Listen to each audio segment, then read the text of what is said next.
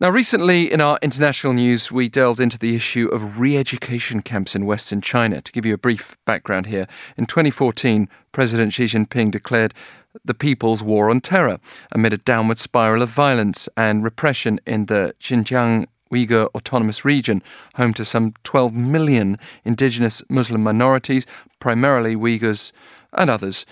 But since March last year, China's been hardening its grip on ethnic minorities, adopting regulation on de-extremification. And as Western media outlets have reported, there's a banner on a mosque reading, "Love the party, love the country." Let's bring in Dake Kang Multimedia journalist at the Associated Press for more on the line from Beijing. Thank you very much for taking the time. Yes, hello. So last week, China, they legalized these re-education camps of Muslims in Xinjiang province in the name of fighting extremism and separatism. Can you tell us what's really going on inside them? Yeah, sure. So first of all, I want to say, as foreign journalists, we're not allowed access to them. All foreign journalists in Xinjiang are followed by, anywhere from 2 to 20 police officers and other officials who will kind of bar you from going anywhere they deem sensitive. So we have to rely on outside accounts. And what we've heard is pretty alarming. So what little we've heard in March, we interviewed a man in Kazakhstan who said that he was actually a former detainee in one of these indoctrination camps. And he basically describes them as, basically prisons where they have to learn, basically disavow their Muslim religious beliefs and to thank the party and learn communist propaganda.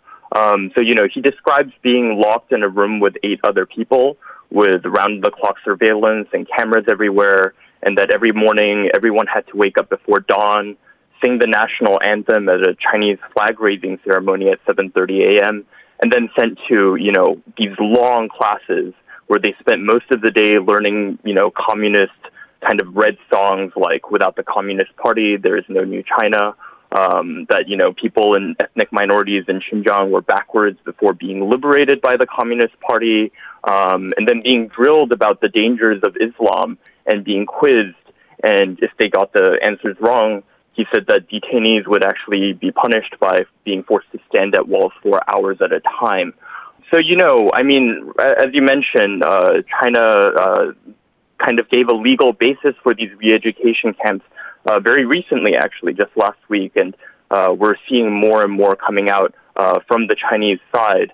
So we actually just a couple days ago, I think the day before yesterday, Chinese Central Television, state television, broadcast a 15-minute-long segment purporting to show the interior of one of these so-called vocational training centers. So, we're really starting to see the Chinese authorities after, years of kind of ignoring the issue and months of denial, finally admitting that these centers exist, but they have this kind of counter narrative where they're saying that it's for vocational training, but, it's not really voluntary.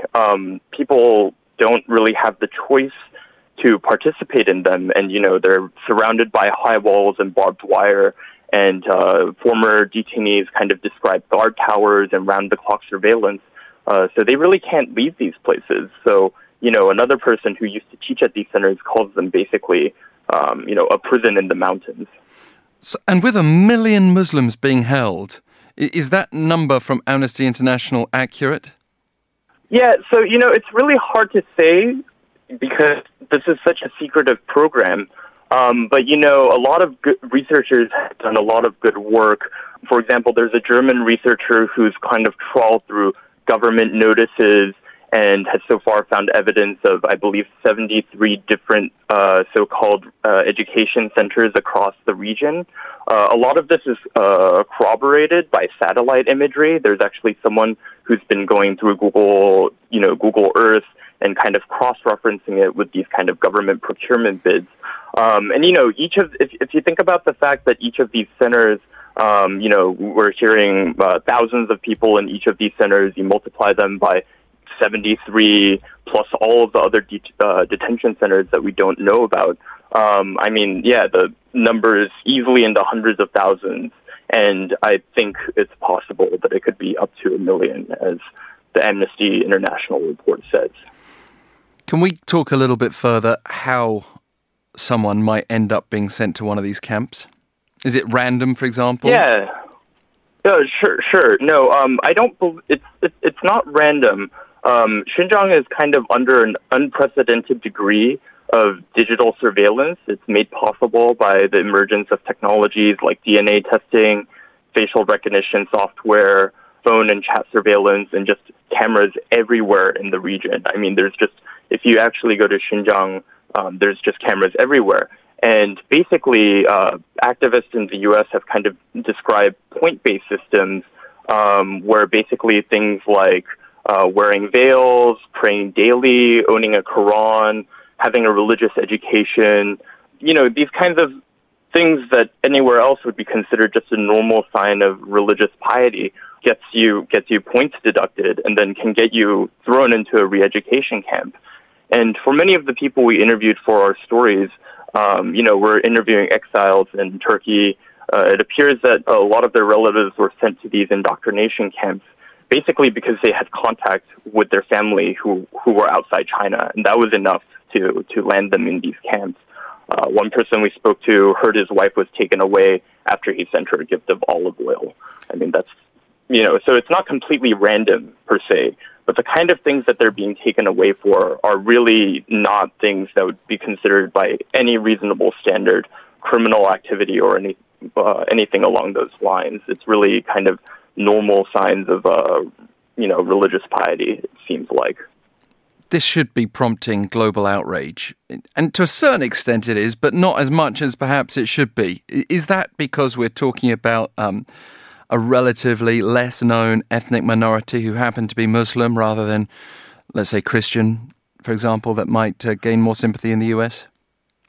I definitely think that's one part of it. If you trace this campaign all the way back after 9/11, the Chinese government kind of took that as an opportunity to strike, kind of crack down in Xinjiang and, kind of promote that as being a shared strike against terrorism, along with, what the United States was doing in the Middle East.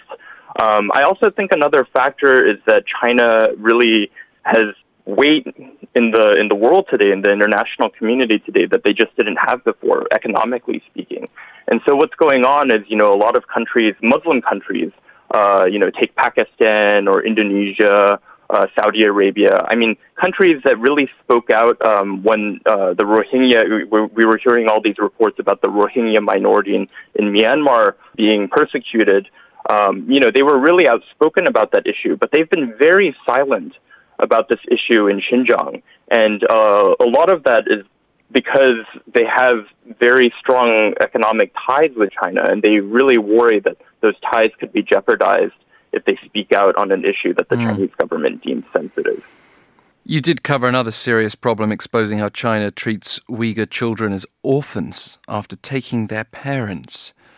It's heartbreaking to look at the details, but can you just give us more insight into that situation? Yeah, I mean, it's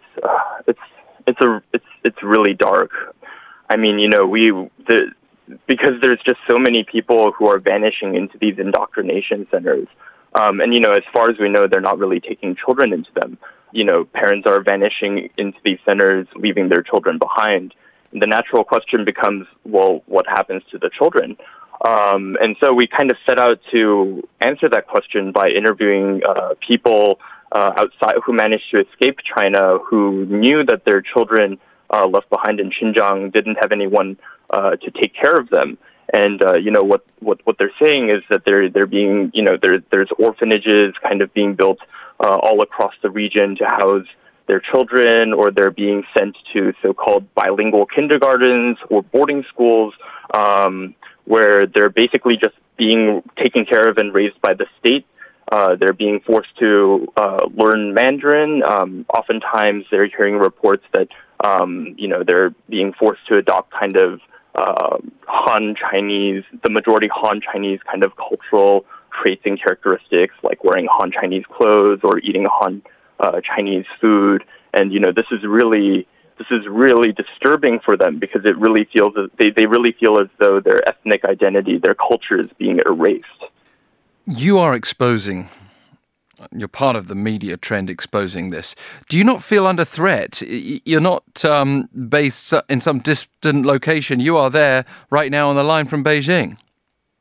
Yeah, I mean, people do get concerned when they read your reports. I mean, I had some friends ask me, are you going to get ejected from the country or anything like that? And there was someone who is, had their visa their visa was not renewed, and they had to leave the country a couple of months ago from BuzzFeed. And when we are in Xinjiang, we are subject to considerable harassment. Police, as I said before, will follow you everywhere. They'll kind of detain you at any time. They'll force you to delete your photos. They'll ask you all sorts of questions. But, on the other hand, by and large, as foreign journalists, we are protected from more serious consequences. I mean, they know that there would be a lot of international attention if a foreign journalist was detained and put in prison or anything like that. So, we're actually pretty safe doing our jobs here. I mean, it's not like we're going to get physically hurt or attacked. The bigger danger really is for the people that we're interviewing. I mean, they really worry that their relatives are going to get detained or vanish, or they themselves feel like they're being monitored and spied on and might get, deported back to China. So it's relatively okay for us. The bigger threat is for the people we're interviewing. I mean, you say there would be international uproar, but you think about what happened to Jamal Khashoggi in Turkey at the Saudi consulate, and you think, actually, journalists are not given, the guarantee of safety. Yeah, no. Well, I mean, that's a really shocking story out of Turkey, and that's a good point. But I really do think, the Chinese, that's not really the way the Chinese government operates. They say, it's kind of codified in China that foreign journalists are allowed to be here. They're allowed to interview anyone they want. And so when they don't want something to kind of leak to gain international attention, the way they kind of control that is by denying access to us, as opposed to intimidating or threatening us. So that's just they'll do. If you're a Chinese citizen, they really feel as though they can do pretty much anything they want with you, and that's not really the affair of any other country. But as a foreign citizen, they know that they would kind of draw the attention of other countries, and they kind of believe that it's not necessarily their right to do whatever they want to, foreigners. There really is a big distinction between being a foreign citizen or being a Chinese citizen in the eyes of the Chinese government. And that really does give us a degree of protection when we're doing our jobs. Well, Dake Kang, multimedia journalist at the Associated Press, please do keep up the good work. And thank you for taking the time today from Beijing. Thanks so much for speaking to me again. I really appreciate it.